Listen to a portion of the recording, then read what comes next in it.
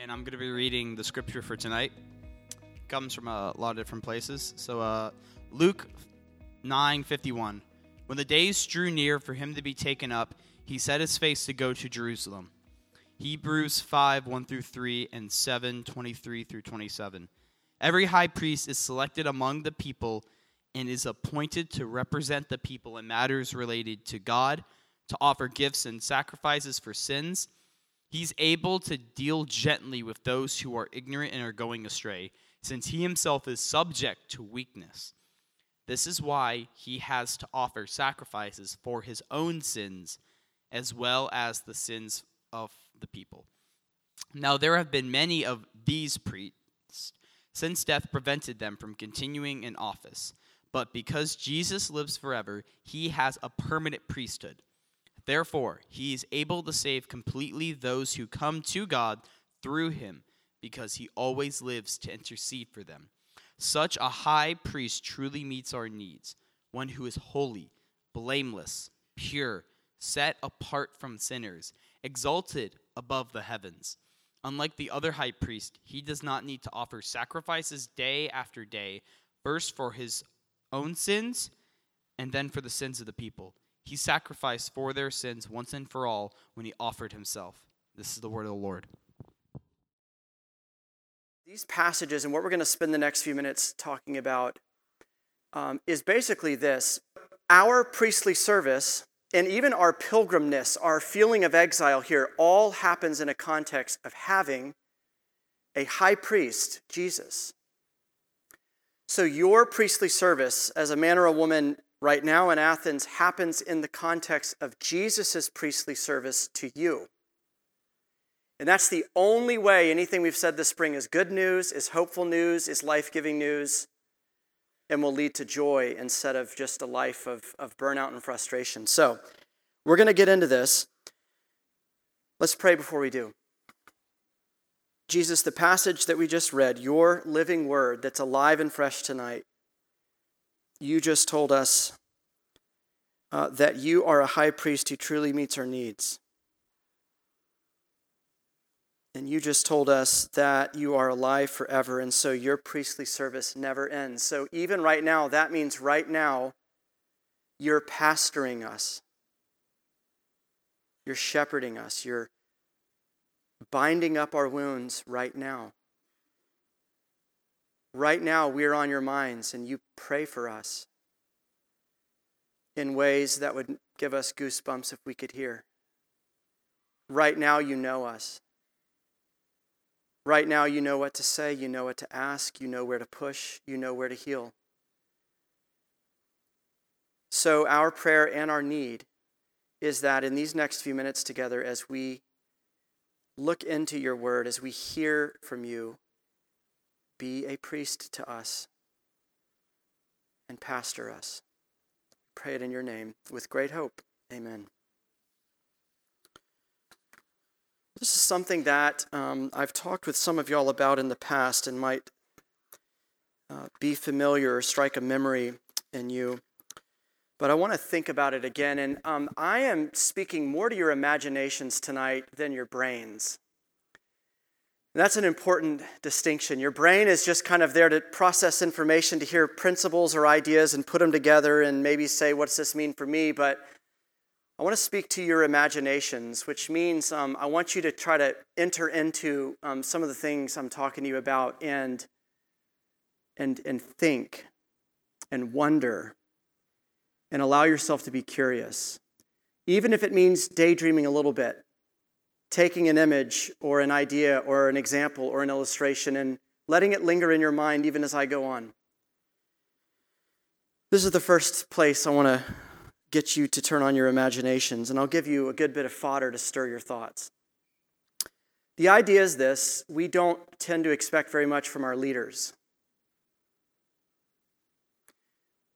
We tend to be people who are suspicious that leaders or people with power are going to use it for their own good and leave the rest of us, little people, to fend for ourselves.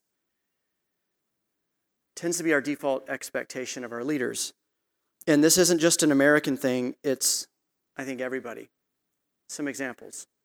Go down memory lane or down history's lane. February 11th, 1979.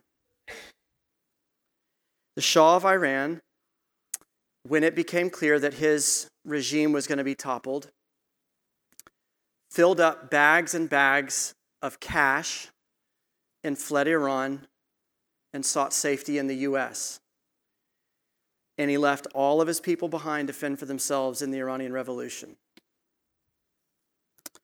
Happened again, February 22nd, 2014, more recently. The former president of Ukraine, when the Maidan Revolution was happening and it became obvious that his regime was about to be toppled, filled up bags of cash, flew to Russia seeking safety, and he left all his people behind to fight and fend for themselves.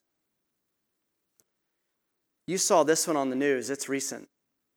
August 15th, 2021, the president of Afghanistan, or the former president of Afghanistan. You saw that, right? It's becoming more and more obvious. They had a few days' notice. The Taliban is coming, getting closer and closer to the presidential palace.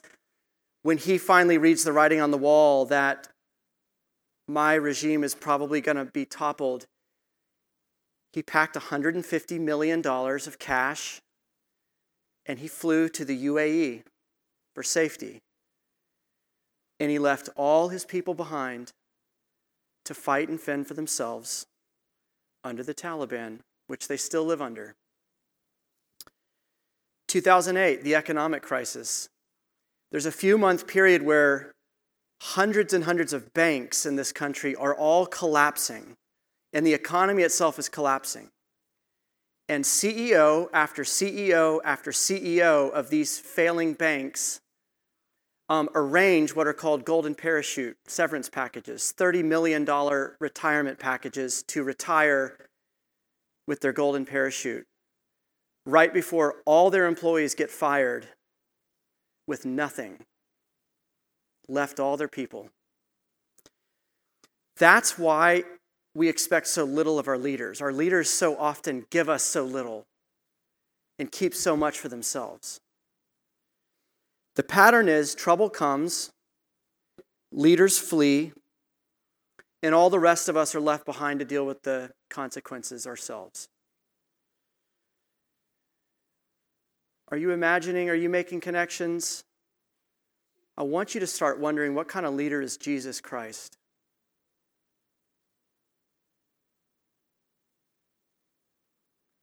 Is he like everybody else? Trouble comes, leaders flee, stow the cash in the bag, find refuge and safety somewhere far away while the people that you were there to lead die on their own? Because the pattern is so entrenched and just so predictable and it makes us maybe so cynical, I think that's a big reason why we've all been so surprised, and really the whole world has been surprised by Volodymyr Zelensky in Ukraine. So it's been about it's been about 14 months now since that war started last February. And if you remember the very early days of the war, if you were following that, there wasn't a human being on the planet that thought Ukraine was going to last more than about 3 days.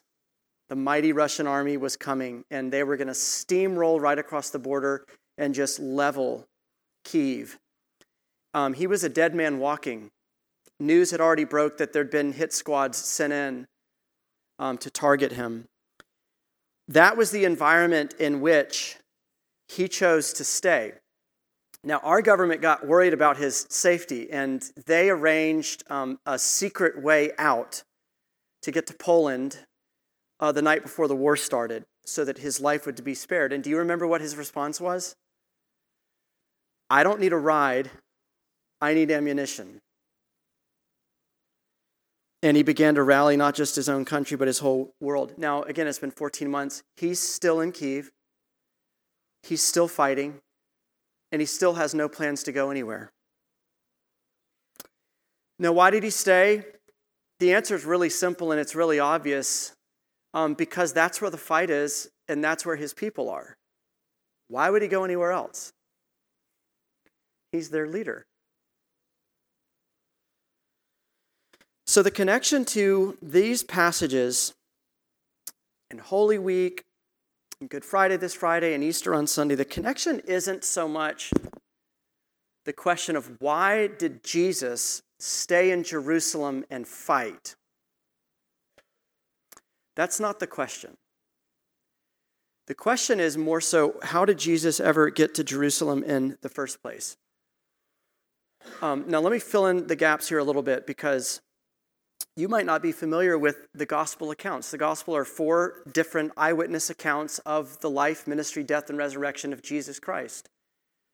And all 4 of them, the authors are very keen for you to begin asking the questions. If you're paying attention to what they're saying, they're trying to provoke in you a question of, why is he going there? Why is he going there? It's like in the Scary Movie when the naive little people walk right into the trap and the audience is like, no, you idiot, don't go to the basement. Are you crazy? Attentive readers of the Bible, of the New Testament, are supposed to be asking, why are you going to Jerusalem? Don't you know what's going to happen to you? Can't you read the writing on the wall? Peter got it. His disciples got it. Peter's like, turn the heck around and go the other direction. Don't you know what's going to happen to you when you get there? And so the writers are just begging the question, how did your high priest ever get himself into such a bind? How did he ever wind up hung on a cross? How foolish and how avoidable. How easily avoidable. Now, Luke's answer to the question of how in the world did he end up there, of all places, is simple. He walked there. You're grateful for the obvious answer, aren't you? He says at Luke 9:51, when the days drew near for Jesus to be taken up, so Jesus is aware of what's going to go down in Jerusalem, he set his face, or he kind of resolutely turns himself towards the danger, towards the fight, towards the battle, and he starts one step after another, making decision after decision to keep walking towards Jerusalem. Because we don't have time to read a whole gospel right now, let me just give you a couple of snippets. Luke 13, Jesus went through the towns and the villages, teaching as he made his way up to Jerusalem. Listen to Luke beg the question, why are you going there? Luke 18, Jesus himself, he takes his disciples aside and he says, we are going up to Jerusalem, and everything that was written by the prophets about me will be fulfilled. I'll be delivered over to the Gentiles. They'll mock me, insult me, spit on me. They'll flog me, they'll kill me, and on the 3rd day I'll raise again. And then Luke says in chapter 19, after Jesus had said these things, he went up to Jerusalem. So how did he get there? How did he get in that most horrible of places, at the wrong place, at the wrong time? He walked himself there. Why did he walk himself there? Because he wanted to. Because he wanted to. It's where he wanted to be. That's where the battle was. That's where D-Day was.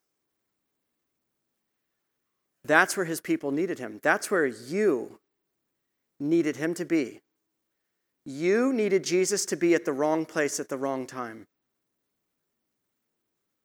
You would have no hope, and you would be defeated by death and defeated by your sin that you can't undo.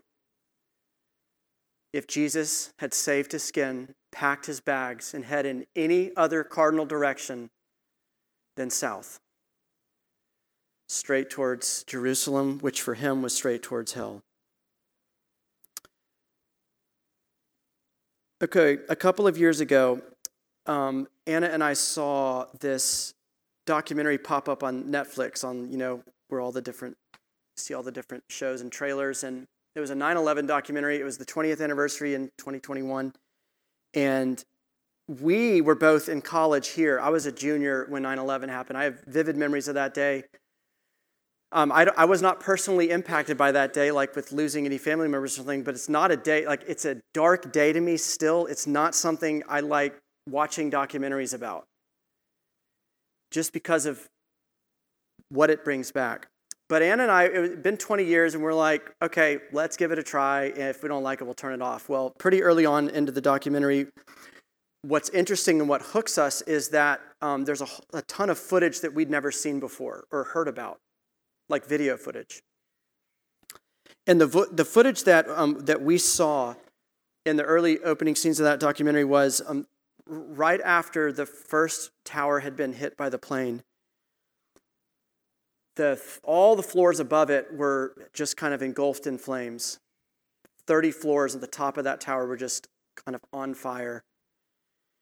And the footage was on the ground level on the street of fire truck after fire truck after fire truck pulling up. And these guys getting out and putting their tanks on and getting their axes and their hose reels. And they start walking into the building. And all of them, before they get into the lobby of the building, are looking up at the top of that building.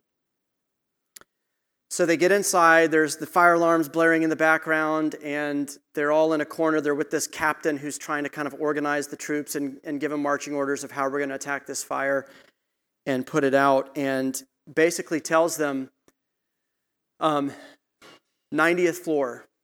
Everybody hit their stairwells, 90th floor. And the reason they were going to the 90th floor is that's where the people were stuck. That's where the calls were coming in for help, 90 floors up.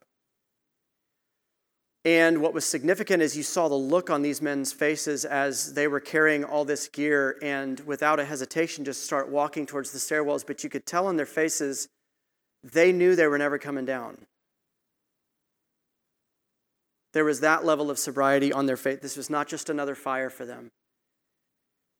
But there was also this determination. Nobody was arguing. Nobody was saying, hey, Captain, don't you think like we should wait this out and see what happens?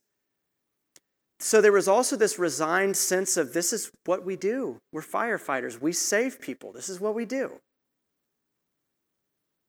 And if the people are on the 90th floor, then let's go to the 90th floor and get these people out. And they did. Hundreds and hundreds of those people were able to get down those stairwells because of the room that those firefighters made. And I want to ask your imagination again. Can you see the look on Jesus Christ's face as he knows full well what's about to happen to him?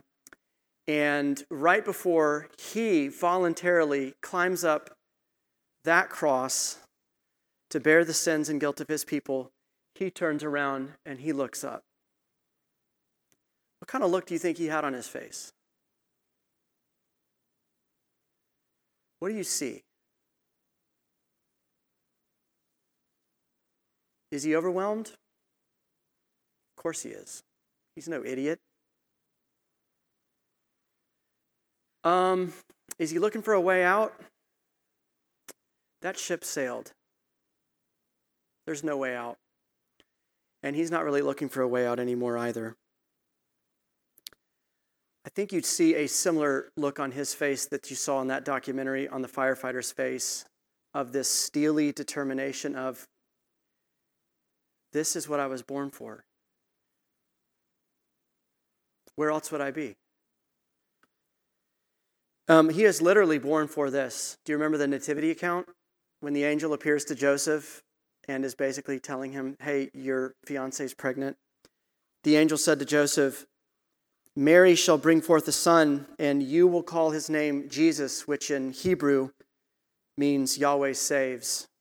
And the angel says, for he will save his people from their sins. So when Jesus looks up at that cross and says, this is the moment I was born for, he means it literally. This is the moment that he was born for.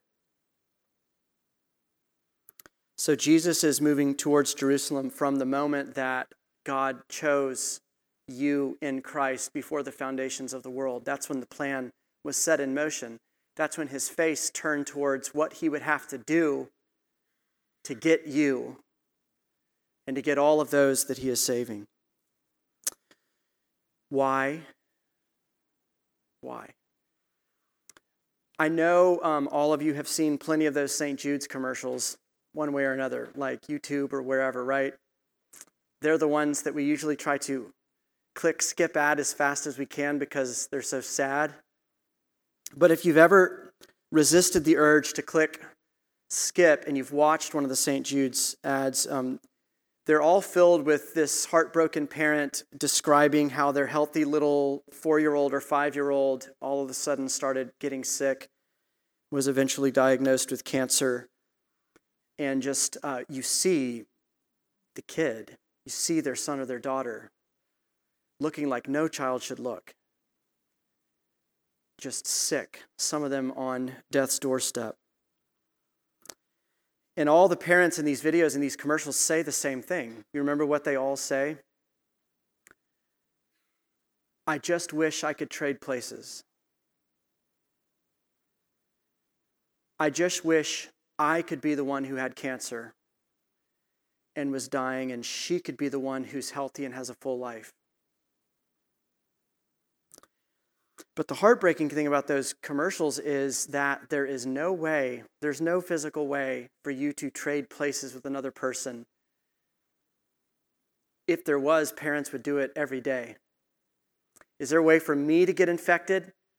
And by me getting infected, my child is cured? They'd do it. There's no way to do it. Hebrews 5:1, this verse on your page, says every high priest represents you to God to offer sacrifices for your sins. This is interesting. Christianity is not a religion that calls you to offer sacrifices for your sins. It calls somebody else to offer sacrifices for your sins. Somebody who's equipped to offer sacrifices for your sins. But here's the problem with all the priests, every last one of these priests. They all knew full well that animals that they sacrificed, the lifeblood of animals poured out on the altar for the blood of the people, in place of the blood of people, like a scapegoat. They all knew that a goat, a sheep, a lamb, a bull, is in no way equal to a human being. Is in no way equal to a human being. And can't atone for the sins of a person. Listen to Hebrews 10, verse 4. It's impossible. This is Scripture speaking. It is impossible for the blood of bulls and goats to take away sins. And every priest stands daily at his service, offering repeatedly the same sacrifices, which can never take away sins. All they can do is symbolically ask as a placeholder until and unless something that could take away sins comes. So they couldn't, in other words, they couldn't trade places with the patient. The priest couldn't offer himself in your place. But why? This is that middle chunk, Hebrews 5. Because they're just like you. Do you remember, this is a long, long time ago. It feels like way longer than a few months ago, but do you remember, it might have been week 3 or week 4 of this series, we talked about the high priest Joshua from the book of Zechariah, how he appeared in filthy clothes before the Lord and how the Lord gave him new clothes. And we said every priest, Joshua, all of them, just like us. Well, these priests are just like you. They're ignorant like us. They're weak just like us, the passage says. They go astray just like us. They're subject to weakness just like us. They are battling their own sins, as we say it today, battling their own inner demons just like us. And in Hebrews 7:23, they need a substitute just like us. They need somebody else to sacrifice on their behalf too. So how could they offer a sacrifice on your behalf? It would be like a mom with stage 4 cancer saying, I just wish I could trade places with my daughter who has stage 4 cancer. The trade would be sweet, heartfelt, but it wouldn't bring any other outcome. And that's what Hebrews 7 says. The problem with all these priests, with all these other attempts, other ways, to make you right with your God, to clean you forever. The problem with all these other ways is they keep running aground. In the case of the priest, they keep dying. So they can't keep interceding for you. They can't keep sacrificing on your behalf. They can't keep praying for you. They can't keep representing you before God. But then he speaks of another priest, another high priest, the priest's high priest, your high priest. If you do not know Jesus, if you're not alive in Jesus, if you're running from Jesus, this is the high priest that is offered to you with the question of what priest are you trusting in to clean you? What do you think is atoning for a past you can't undo? In a future you can't secure? As Jesus offers himself to you as your high priest. So go back to the St. Jude's commercials. It is true, it is heartfelt, it is 100% of the time, it is the case that these moms and these dads mean it with every fiber of their being that they would, in fact, take this horrible disease upon themselves. They would go through all the pain, all the suffering, and the death if their kid could be set free from this and could be cured from it. Even mediocre dads feel that way. Even bad moms feel that way. So let's do some logic like Jesus often does with us. If your fathers, though evil, love like that, if your mother would do that for you, how much more would a father who is perfect, who is not sinful, who is not selfish, who doesn't pack bags of cash looking out for his own interests, but who is to his core, at his essence, a giver, who is in his essence love, who has nothing to gain from you but only to give to you, how much more does he feel in his heart towards sinners? That fatherly instinct of, oh, that I could trade places with you. That I would be the one on the bed, diseased and dying. That you would be the one healthy and with a future.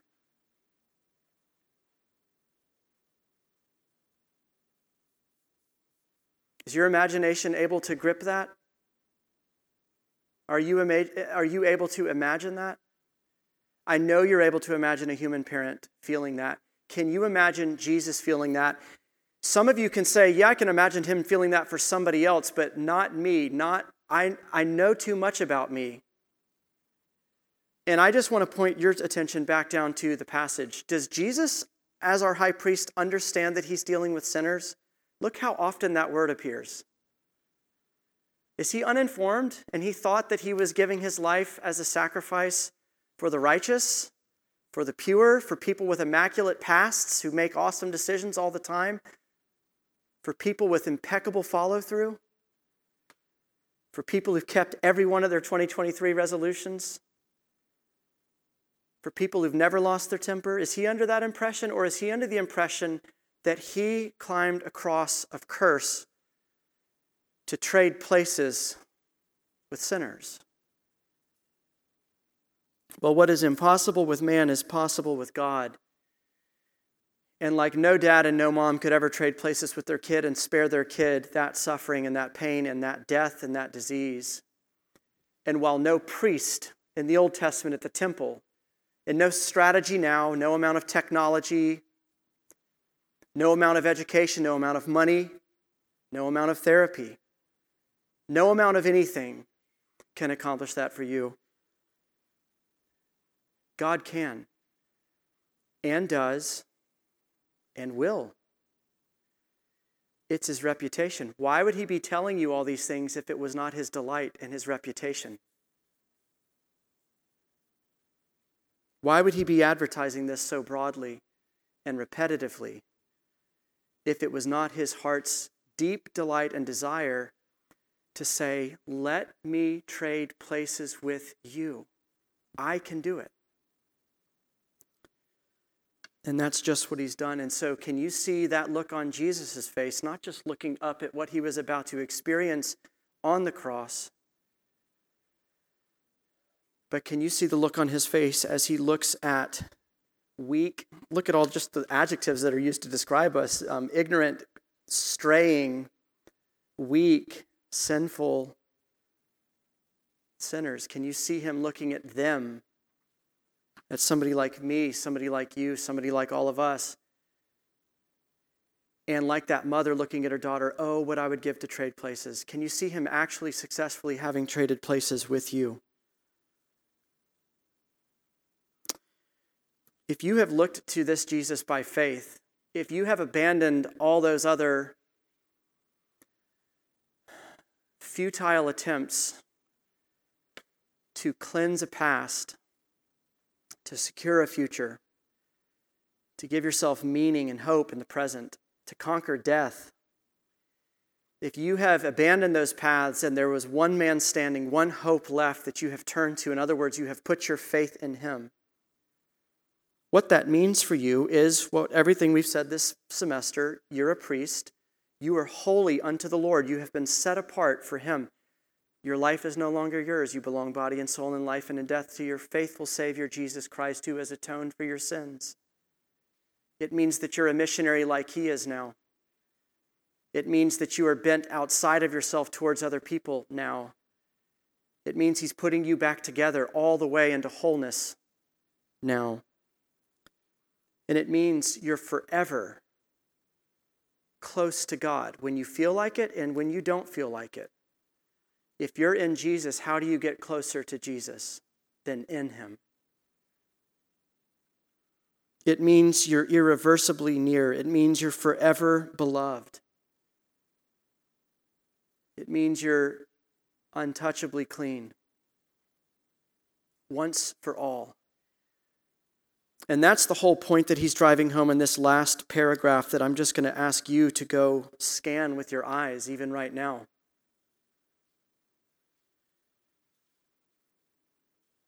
But because Jesus lives forever, verse 24, he has a permanent priesthood. This is why your hope is permanent, why your cleansing is permanent, why your nearness is permanently secured.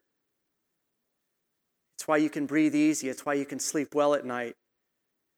It's why even when you face daunting things like tests or not having internships or not getting to live with people you wanted to live with or going through depression or dealing with spiritual struggles, it means that you have a priest who will always, ever be your priest, and nothing can change that.